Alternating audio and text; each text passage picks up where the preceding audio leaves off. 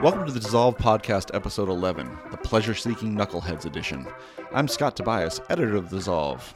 It's been a month since our last podcast, and so many topics have been building up in the meantime that we're skipping the game in 30 Seconds to Sell this week and jamming in as much discussion as we can. First up, the controversy over Martin Scorsese's The Wolf of Wall Street has spilled over into our office, which is sharply divided between those of us who love the film and Tasha Robinson. Then the new Tom Clancy movie, Jack Ryan's Shadow Recruit, directed by Kenneth Branagh, has us thinking about filmmakers whose careers started off promising one thing and wound up delivering something very different. And finally, members of the Dissolve staff will share what they watched over our 2-week holiday hiatus. Stay tuned, Dissolvers. Tasha Robinson and I have a long history of disagreeing with each other on movies. No, we don't. Tasha. Oftentimes those disagreements are minor, like our different levels of sympathy for the Llewyn Davis character in Inside Llewyn Davis, a film we both love. But every once in a while, there's a case like The Wolf of Wall Street.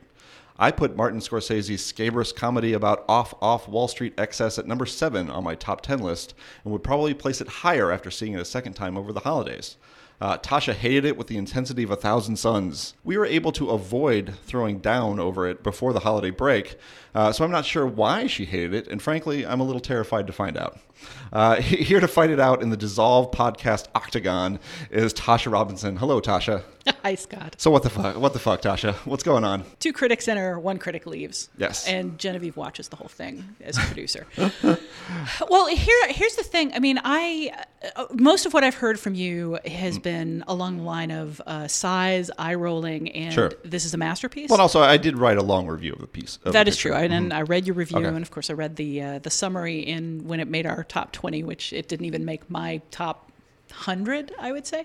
I did not hate it with the intensity of 1,000 White Hats. I've mischaracterized you. I gave it 2 stars on Letterboxd. But I think the core difference between us is when we walked out of the film, you were energized. You were Yes. excited. You said that you had just seen something fantastic. I was bored throughout, I would say, at least 2/3 of that movie. And I considered, if I was not seeing it for critical purposes, I might have walked out because I found it so tedious.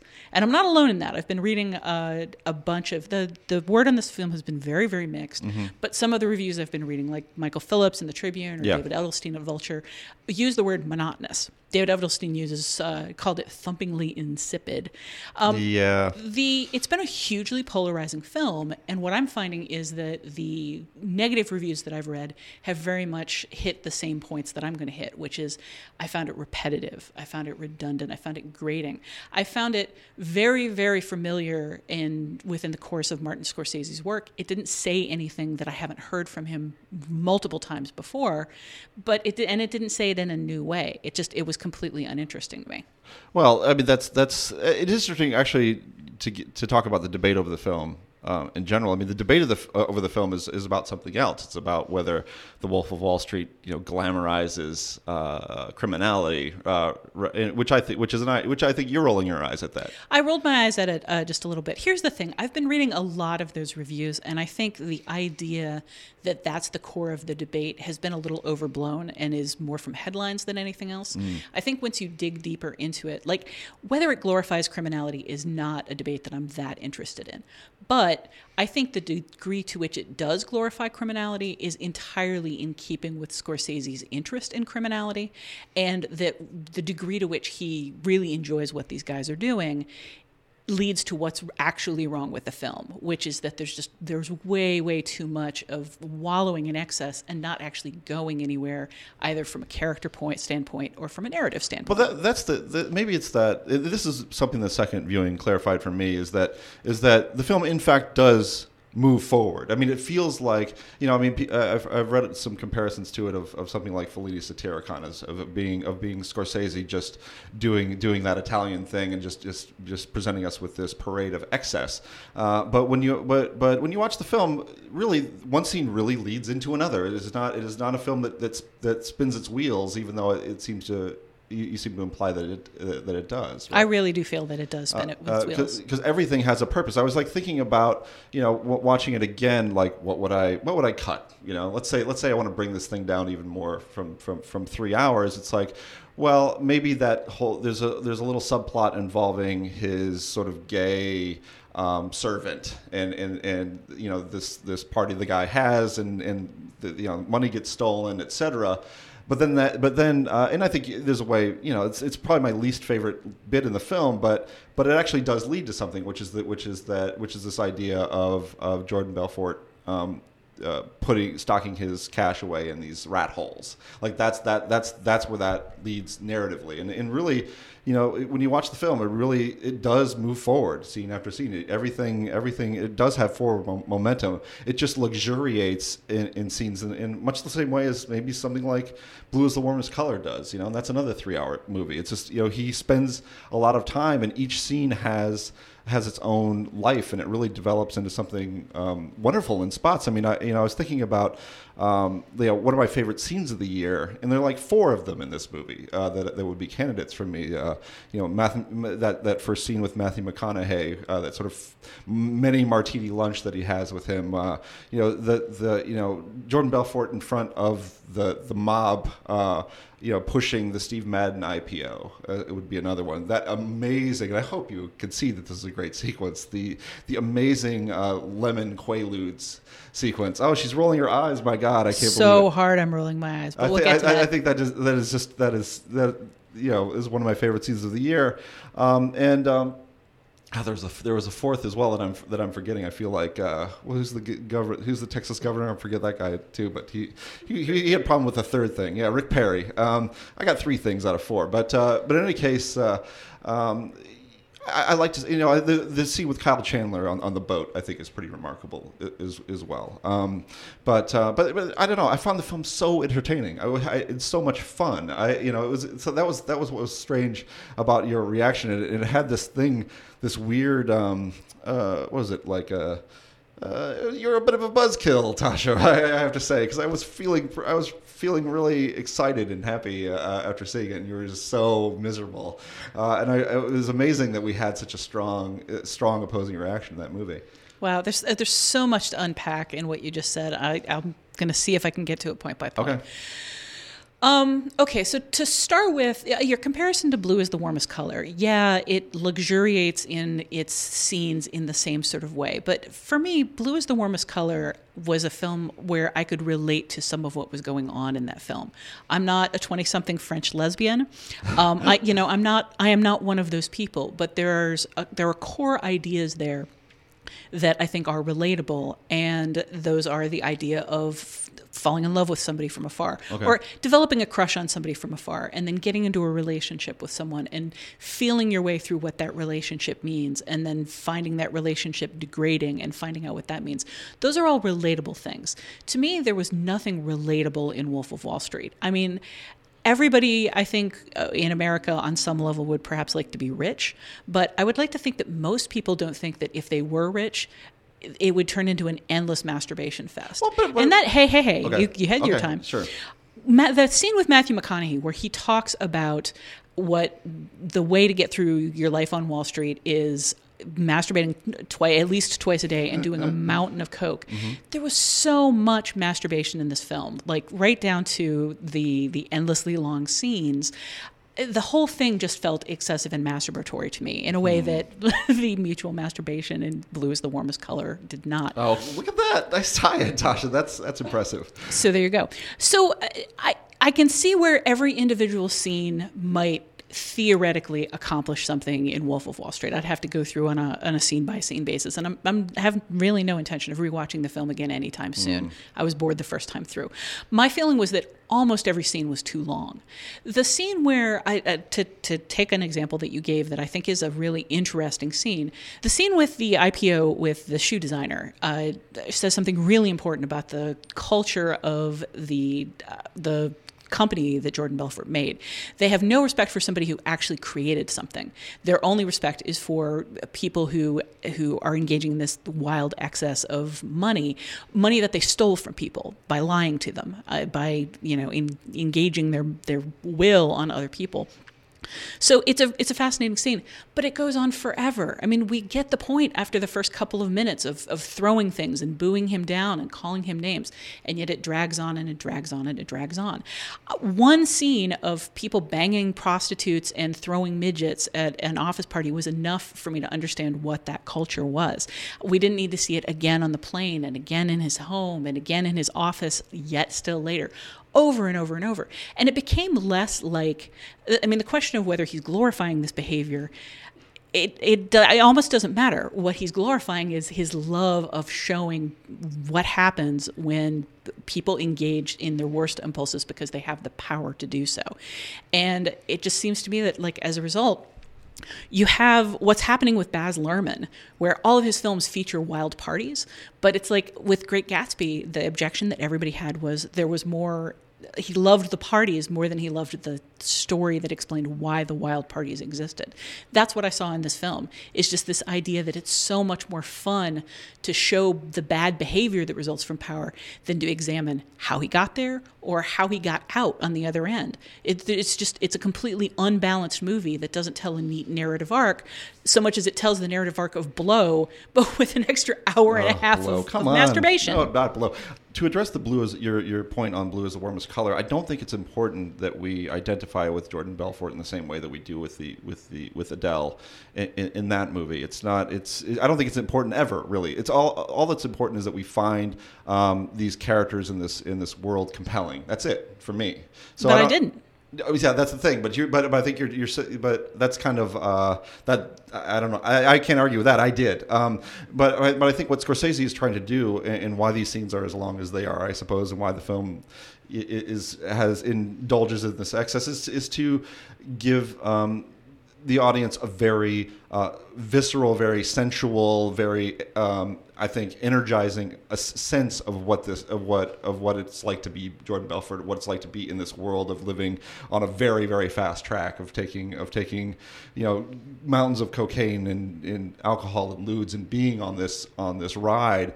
And the nice thing about the film is that it doesn't engage in the sort of moral tisk-tisking that people seem to want it to engage in. It's that it's really about, it really trusts the audience to understand that this behavior is deplorable, but also trust the audience to understand that there's a reason these people act the way they do. That they're pleasure seekers, and that the film's job is to kind of communicate that. And to me, the film is just it's full of great tales. It reminded me of Goodfellas is like that too. It's just a lot of like great little stories from this guy's life that he ties together, and I think a narrative that for me moves quite well. I guess maybe that's a fundamental disagreement that we have about this movie, about the pacing of the thing. But I think that's just something that we're not gonna come to terms on. I found it. Again, I wouldn't want to lose too much from this movie. I enjoyed it immensely. Oh, there's so much. I think I probably would have cut 50% of the scenes 50% of the way through. You cite that sequence with the Quaaludes where Leonardo DiCaprio is flopping around like a boneless fish. And you loved that scene, and I'm baffled because to me it was such broad comedy that coming in the middle of what's theoretically a story about American excess, it was like I was watching Goodfellas, and then suddenly I was watching The Heat. I mean, tonally, this movie is all over the place. No, it's completely in keeping with the film, with the tone of the film, which is often really comic and funny. This is a film about knuckleheads. Who knuckleheads who made a bunch of money. But that's the movie that Scorsese keeps making over and over and over is knuckleheads who made a lot of money. And Goodfellas, I enjoyed 3 times, right? Casino, I guess. Maybe, yeah. But when you look at the number of hours of that film that he's produced, but I wouldn't want to give any of those hours back. Were those 2 movies too? These are just the sorts of characters that he is interested in, and I think that the Casino comparison to me, is a meaningful one, in that both films are about. One film is about Las Vegas. One film is about Wall Street. They're both about outsiders, about thieves, basically, who are illegitimate people who are in these places. And both films ask the question of like, why do we accept one form of thievery as legitimate and one form as not? And that's the whole purpose of that McConaughey scene at the beginning is that he's taking that same ethos that you can just rip people off, that's what your job is. That is a Wall Street credo, and he's taking that to Long Island. And what's the difference? What is the difference between what he's doing and what Merrill Lynch is doing? The difference for me is that I learned things from Casino. Like the endless narration. I'm so tired of Martin Scorsese's storytelling via. It was both of these films. I mean, Casino, I think more so than Wolf of Wall Street, but especially in the beginning, it's like listening to an audiobook that happens to have illustrations. There's so much having everything that's going on explaining to you. The camera, it liberates the camera. It liberates the camera to go, watch endless scenes of prostitute banging. But I'm not learning anything. At the very beginning of Wolf of Wall Street, like the first hour or so, I was really interested in because it taught me things about like a particular period in time in terms of what the stock market was like, what Jordan Belfort did that was different, how he got to where he was. Mm-hmm. But then it's like a magic wand is waved and we're suddenly transported from, this room full of people who have never learned how to make a profit on penny stocks to, oh, by the way, I'm a billionaire. I've been making $47 million a year, and I'm pissed off because how dare it not be 52 so I could say I'm earning $1 million a week. That is what is unrelatable about this film. Gaudy excess maybe is relatable, but the aggressive mookishness of never being satisfied with anything, which is what we see in all of Martin Scorsese's crime films, is just this idea that you can have everything that anybody could ever want. You could have more than anybody could ever want about anything and still ruin it basically by being an unrepentant, unsupportable, and to me, really uninteresting asshole. I don't find that repeated narrative all nearly as interesting as Scorsese does. See, I was with you until you said uninteresting. So I guess that's probably where we divide up. Tasha Robinson, it has been a pleasure to debate you as always. It's always fun. Yeah, we'll do it again soon. I hope. I'm a little scared, frankly. But you made it through this. But I made it through. Thanks to you. All right. That's it. And Scorsese's going to be fine.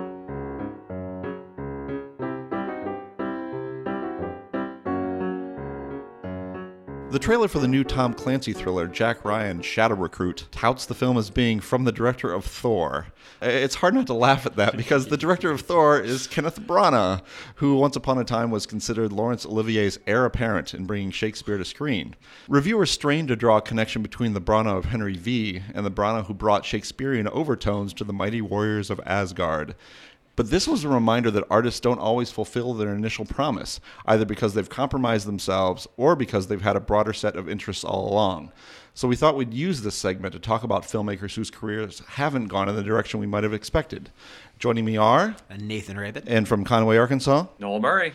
So, guys, what? Give me some examples here. I mean, I have a big one, but Noel, let's start with you. I'm going to start with James Mangold, who started off with a really fine indie drama called Heavy with Pruitt Taylor Vance that was, really measured and sensitive and about human feelings and human emotions. And I think his most recent film was a similar vehicle called Wolverine, or perhaps the Wolverine. The Wolverine, yes. He's the one who always comes to mind because I think he's somebody that when he first emerged, he seemed like he was part of a whole generation of mid-'90s indie filmmakers who were going to make really daring and original films. And his career arc since then, he's made some good movies, both genre-bound and not genre-bound. I think Copland kind of falls in between those two, between being a sensitive indie film and a genre piece. But he more often than not, he seems to be migrating more towards things like 3:10 to Yuma, which is a very good film, but not at all what you would think the director of Heavy would end up doing. Yeah. And to cite an obvious example, I think David Gordon Green is another kind of quintessential guy like this, where he started off as this very indie, very kind of the heir apparent Terrence Malick, made these very lovely, very small little Sundancey movies like George Washington and All the Real Girls, and then became this huge commercial property after Pineapple Express, and went big and broad, and I think kind of bottomed out with the film called Your Highness, which was unspeakably awful, and caused me to think that he just spent years and years and years just churning out these terrible, terrible movies. When it really is just a matter of like 1 or 2 or 3 films, and then Prince Avalanche, I think totally kind of brings him back to the kind of filmmaker that he was before. So I think with a lot of these, it's a progression in a lot of ways, more so than just kind of this random developments. And you can kind of, with somebody like Green, you can sort of draw some connections between his Hollywood work and his indie work. His sense of whimsy and play is just kind of taken to a larger scale. And then I think that just long working relationship with Danny McBride as well carries over from one project to another. Very much. I mean, Danny McBride, he was really fucking funny in All the Real Girls. To cite, one of the earlier sort of more characteristic films that he made. Sure. To me, the classic example of this is Ridley Scott, because Ridley Scott, I mean, you look at the first few films of his career, The Duelists and Alien and Blade Runner, and you're thinking he's going to be the greatest, sci-fi fantasy director of all time. This is his niche. You thought he was going to be, sort of the greatest sci-fi fantasy filmmaker of his generation, but then, his interests seemed to broaden. He became a Hollywood director who could go from one project to another. I think you got that Peter Mails thing, a good year, which is not. Oh God, yeah. You don't really draw a line from Blade Runner to A Good Year. I can't. Well, he works with Russell Crowe over and over again, which I think is kind of one of the only kind of through lines in a lot of his work. Sure, but thematically, in terms of genres, I mean, and then you've got The Counselor, which is, again, very strange, sort of a left, sort of curveball. I mean, he's just all over the map. You wonder, I mean, should we be, maybe it was wrong of us to impose certain expectations on people like David Gordon Green or Ridley Scott when they just had different things in mind. Well, one of the things that I interviewed David Gordon Green not too long ago, one of the things that really kind of drove home was a lot of a filmmaker's career is predicated on what movies can get made. What can I get greenlit? Not a matter of what movie do I want to get made. I think there are so many movies that Gordon Green wants to get made that just are not commercially feasible. So I think a lot of, these directors, what appear to be weird left turns, what appear to be random, are filmmakers making the movies that can get made, that can get seen, that can get greenlit in an environment that's really, really hostile to independent visions, towards idiosyncratic visions. Yeah, I think overall it's maybe more of an anomaly to have filmmakers like Wes Anderson or P.T. Anderson who basically get to make their auteur projects, to basically have a filmography where they can stand behind every single film as a personal distinctive piece of work, as opposed to having to take a job to pay the bills. Although it'd be kind of interesting to see what would have happened if Wes Anderson had decided early in his career that to make money he would have to make a conventional heist picture or something like that. I think I would have enjoyed that in some kind of way. Yeah.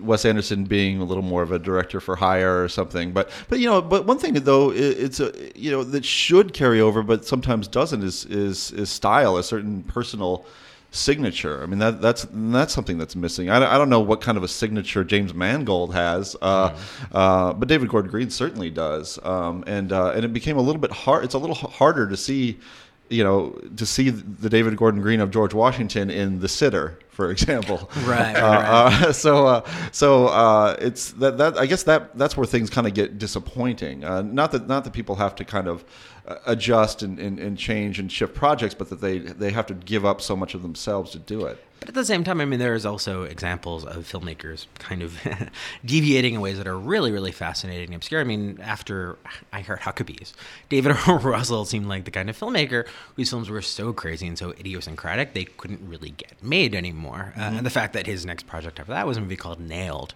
That was this really crazy, oddball, nutsy political satire co-written by Al Gore's daughter, whose name is... Kristen Gore, yes, exactly, Kristen Gore. Which is pretty, again, the premise for it is really, really insane. Look it up online, because I totally cannot remember it now. And it did not get made. It 2/3, and then it will never get released. And judging from that, you would never have imagined that he would rebound to become such a commercial filmmaker and to make these incredibly crowd-pleasing movies that just kind of hit the sweet spot. Your Silver Lining Playbooks, your Wrestlers, your American Hustle. I think that's been his career evolving in a weird, interesting, very, very unexpected way, while also staying true to this kind of weird vision that he's always had. Well, we had a piece that ran last Friday by Andrew Lappin that was about his trilogy of reinvention, his self-declared trilogy of reinvention, which includes The Fighter, Silver Linings Playbook, and American Hustle. And Andrew's argument was that basically that Russell had reinvented himself as somebody far more palatable to Hollywood, that he was somebody who had this, who seemed like he was on his way to persona non grata status, and that these films are successful and accessible, but have lost some of the things that distinguish them from other from those earlier David O. Russell movies. Oh yeah, something was lost, but something was also gained as well. So can we talk about Kenneth Branagh now that we had that introduction? Only if we talk about Peter's friends. I just feel like, oh man, let's talk about Peter's That friends. was the thing that made me laugh at the trailer for Jack Ryan Shadow Recruiters. That I would love to have just replaced that line from the director of Thor with from the director of Peter's Friends. I think that would be... Now, did Rita Rudner write this Thor, this Jack Ryan Shadow Recruit the way she did? Yes. Oh, that's right. She co-starred and co-wrote Peter's Friends. But, I thought there was a pairing for the ages. Well, I think I should contradict my own introduction here by saying, the second film that Kenneth Branagh made was Dead Again. So it's not like he was on the Written Shakespearean... by Scott Frank, who wrote The Wolverine. Really? Yeah. Wow. Which is one of those things that was wow, incredibly talented filmmakers working on something that doesn't have a whole lot of personality. Yeah, interesting. I did not know that. But it's not like, he had, I think he had, an impulse from the beginning to move around and do different things and not tie himself entirely to Shakespeare or other classier production, Mary Shelley's Frankenstein. Oh, dear God. Oh, God. Sleuth. God, he's just done so many bad movies. But it makes you think, like, did we misjudge him as being a more talented guy than he turned out to be? Or although the fact of the matter is, if Laurence Olivier were alive today, I'm pretty sure he would be in the movies Thor and also Jack Ryan Shadow Recruit. He was certainly not averse to picking up a paycheck for being very hammy and over the top. So I don't think a lot of that's what this comes down to is to beat on the drum, but people like making money, and you make money appearing in genre. Well, I think they like to be they want to be viable. Oh, totally. I mean, even people like kind of Noah. I think a lot of these people do had these kind of years in the wilderness. Like Noah Baumbach is an interesting example where he was a filmmaker who kind of came along and being a very Whit Stillman vibe. The idea being that he makes these kind of very droll, sort of cutting, sort of social comedies about, sort of the privileged and neurotic class, and then reinvented himself. Really as sort of a Wes Anderson protege, making these incredibly bleak, kind of brutal character studies, and then had yet another kind of reimagining, sort of in more of a mumblecore vein with Francis Ha and Greenberg. So yeah, I mean, I think people are evolving in all kinds of different ways, and yeah, I think this is probably the filmmaker Kenneth Branagh was all along. I mean, I think he'd like. What about you, Noel? Do you have a grand unifying theory of Kenneth Branagh? Well, no, I just think that maybe we were pushing him in the wrong direction. I mean, you look at Henry V, and it's a movie with these big battle scenes. That was kind of part of the reason why it got so much attention, is that it was a Shakespearean film that had the sort of epic quality to it. It wasn't just stage-bound. And then he ended up making a series of actual Shakespeare adaptations that were more stage-bound, like his version of Hamlet and his Much Ado About Nothing. So, maybe he all along wanted to be a big, grand action filmmaker, and it just took a while for Hollywood to catch up to him. I have another filmmaker also that's kind of an interesting case. That's Gus Van Sant. Oh, right. Who started off as a very art house independent filmmaker. And then he had that little stretch there in the middle of his career where he did the Psycho remake and Good Will Hunting and Finding Forrester, and he seemed like he was on his way to becoming, a middlebrow mainstream filmmaker. And then he followed it up with Jerry, Elephant, Last Days, Paranoid Park. Yeah. It was so great. Totally. It almost made that time, and I'll call it the wilderness. And the mainstream wilderness made his comeback with films like Jerry's that much sweeter. Well, I mean, you also have guys like John Singleton, who kind of came off with Boys in the Hood and Higher Learning, and the idea that he was this incendiary, important filmmaker who was going to make these sort of manifestos, and then kind of settled into a career as kind of a journeyman action. Too Fast, Too Furious. Too Fast, Too Furious, like a bunch of stuff. But yeah, not the result you'd have expected. Or no, and like Spike Lee is somebody who's been all over the place, but everything he does, no matter how muddled, no matter how misguided, like he's got his inky little fingerprints all over absolutely. it. Like every Spike Lee joint, kind of has him behind it, no matter what genre it is, no matter the scope, no matter what. Like he's somebody who, no matter how far he ranges, it's always him. Yeah. So Noel Murray, Nathan Rabin, my shadow recruits. Thank you for joining me. Thank you. All right, thank you, Scott.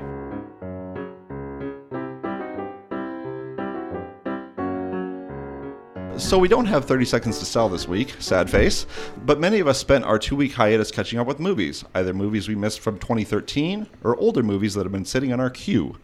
Here to talk about what they did on their winter vacation is... Tasha Robinson. Nathan Raven. Keith Phipps. Tasha, let's start with you. You see some good movies over the break? You saw some bad movies, I think. You had your sister who apparently likes to see nothing but garbage. Is that what my sister is a big fan of garbage cinema, and I only really get to see her twice a year.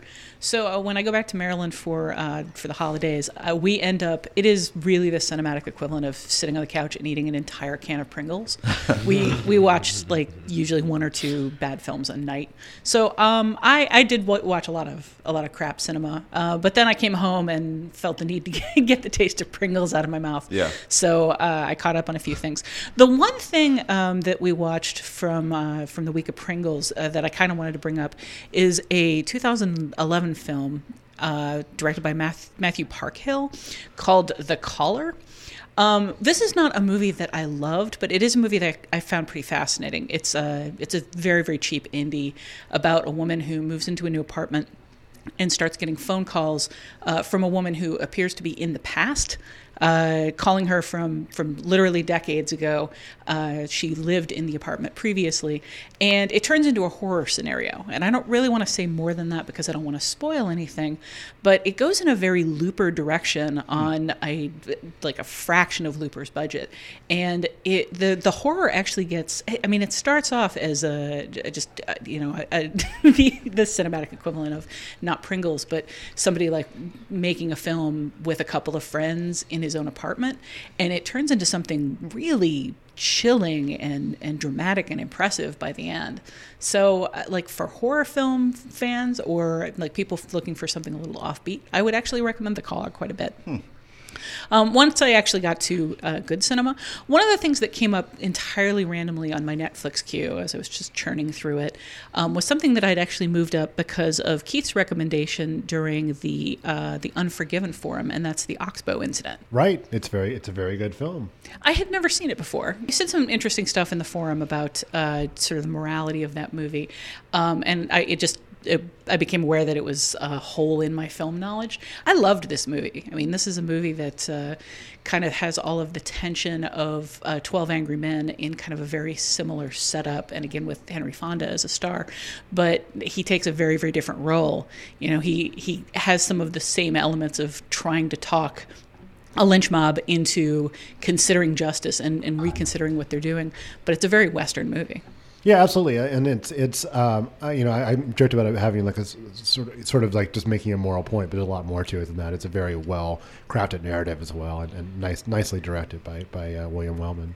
It's a terrific ensemble movie. I mean, it isn't a Henry Fonda movie so much as it really is like a pure ensemble.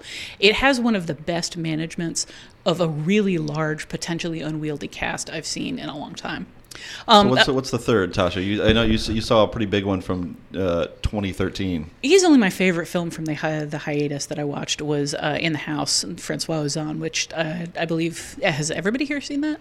Not yet. I have not. I have. Oh. Way to publicly shame us. Let's talk, Your face Tasha. lit Well, up when you said that. I think people can watch it quite easily on Netflix Instant if they have such a thing. Yep, I watched it on Netflix Instant. It came across really well. It's a French film about a French teacher who one of his promising writing students starts writing this narrative about his infiltration of a classmate's house and how he's worming his way into their lives. And gosh, this film is so dense with ideas about the relationship between the teacher and the student. The teacher thinks he's teaching the student to write, but he's actually becoming this voyeur into the student's life.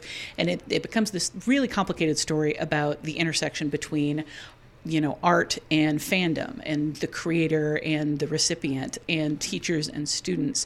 But it's also, there's so much density involved in the relationship between the student and his fellow student and the family, and what fiction is doing for him and how it's helping him escape his life, but it's also trapping him.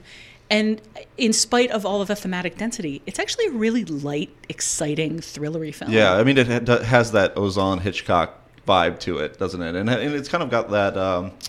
the kid is just so diabolical. You just don't know exactly what, he's your narrator too. He's not just leading the teacher into this world. He's leading us into it as well. And he's pretty unreliable as narrators go. And it is a film that does kind of reflect. It's very meta. Kind of reflects on its own on just the nature of storytelling and you're right, and it really sort of lampoons this teacher who has these big intellectual ideas about what it takes to be a novelist, but he's just drawn into just pulp, really, and voyeurism, as you say. Yeah, he thinks he's a great storyteller who's instructing a 16-year-old, but he's also, he's complicit in involving the 16-year-old in increasingly immoral activity because he's taken up by the thrill of it. But he's putting it all in a very, very high-minded sort of way, which the film itself is also kind of layering a pulp plot with a high-minded artistic ideals, and I think doing it extremely well. It's a fascinating film. Yeah, and that one actually landed at number 20 on our collective top 20 list for the Dissolve, and I guess if more people had seen it, such as yourself, would have gone even higher. So definitely highly recommended there. Absolutely. Nathan, how about you? I saw a pair of movies over the break, and I also read a book by a film actor named Corey Feldman called Choreography, that was really, really riveting and really dark, and kind of explores a lot of the horrible sexual and physical and emotional abuse he endured as a child actor, and kind of really made me think of child acting in a much different light, in a much darker light. It made me kind of feel like, why is this legal? And it made you sort of feel like child acting and that whole kind of industry that built up around it is kind of a bit of a form of child abuse. And there's regulations, but this book argues very persuasively that it needs a whole lot more regulation, that these children are kind of being left out on their own. When Corey Feldman actually talks about his career, his artistic process, his music, he's got a prog rock group. It gets pretty painful then. Yeah. But the stuff about his childhood is utterly riveting. Really, really fascinating. I also saw some movies over the break. Sure. They were just kind of on television. I ended up watching them somewhat randomly, one of which was Don John, which Tasha loved a great deal, and I've heard nothing but good things about, but I was very reluctant to see, just because it belongs to one of my least favorite subgenres of movies, which are movies about really good-looking guys who get laid too often.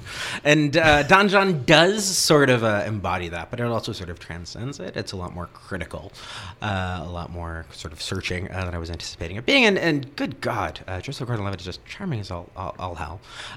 He's got a real eye as a director, as a writer. I was super super impressed by What the film. can't he do? What can't he do? He can dance. He can sing. My God, he's a titan. That's what he is. And I'm very excited to see what he does next. And then I also saw The Princess and the Frog, the Disney musical from a few years back, which I thought was utterly delightful as well. Yeah. Funny and charming and wonderful songs and a lot of personality. And boy, I really hope that Disney makes more conventional animated films, because it's a real winner. I cannot recommend that one highly enough. So, yeah, I like that one too. Stuff. I think that I remember the narrative being a little pokey at a certain point, but the songs are great. The characters are really winning, and it's got a nice New Orleans feel. And, the look of the animation has a nice. I miss it. I miss the hand drawn stuff. I do hope it's not gone for good. But I watched a few films. Just kind of, I was trying to clear out my DVR queue as much as possible, and I always tape things off of TCM. And then I don't get around to them for months, or sometimes longer than that if I get around to them at all. But Peter O'Toole's death prompted me to watch My Favorite Year, which is a good movie. He's great in it, and it's a good movie. And you kind of discover why Mark Lynn-Baker kind of landed on television rather than a film star. His charisma is more of a small screen kind than a big screen kind, but Peter O'Toole is fantastic. So Cousin Larry is not quite up to Peter O'Toole's. Shockingly, no. And a couple of films that I'd never seen, in part because they've largely unavailable or hard to see for a while. And one was Pather Panchali, which is Sajid Ray's first film, and I'm probably mispronouncing his name, but that's a filmmaker. It's a big blind spot for me, and this made me really want to embark on seeing more of his films. Mm-hmm.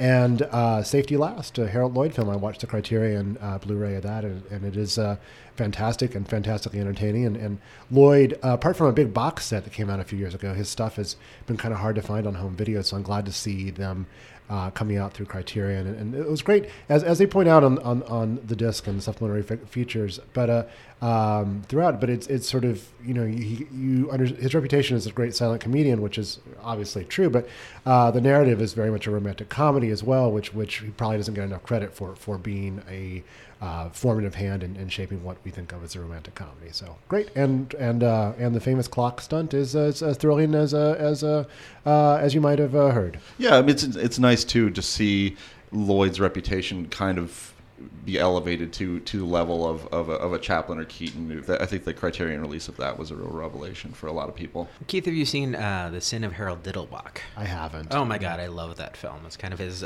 sort of comeback movie with Preston Sturges. Yeah. Really, really brilliant. Also, like a very formative influence on The Hangover, which is kind of pretty much just a huge riff on The Sin of Harold Diddlebach. Highly recommended. All right, Tasha, Nathan, Keith, thanks. Lots of things for people to check out. That does it for episode 11 of the Dissolve podcast. Please join us in 2 weeks for more opinions, insight, and general tomfoolery. In the meantime, you can enjoy the Dissolve in Twitter, Facebook, Tumblr, and website form. The Dissolve podcast is produced by Genevieve Koski with assistance from Colin Griffith. And if you want to take sides on the Wolf of Wall Street debate, you can harass Tasha or myself on Twitter or in the comments section. Thanks for listening.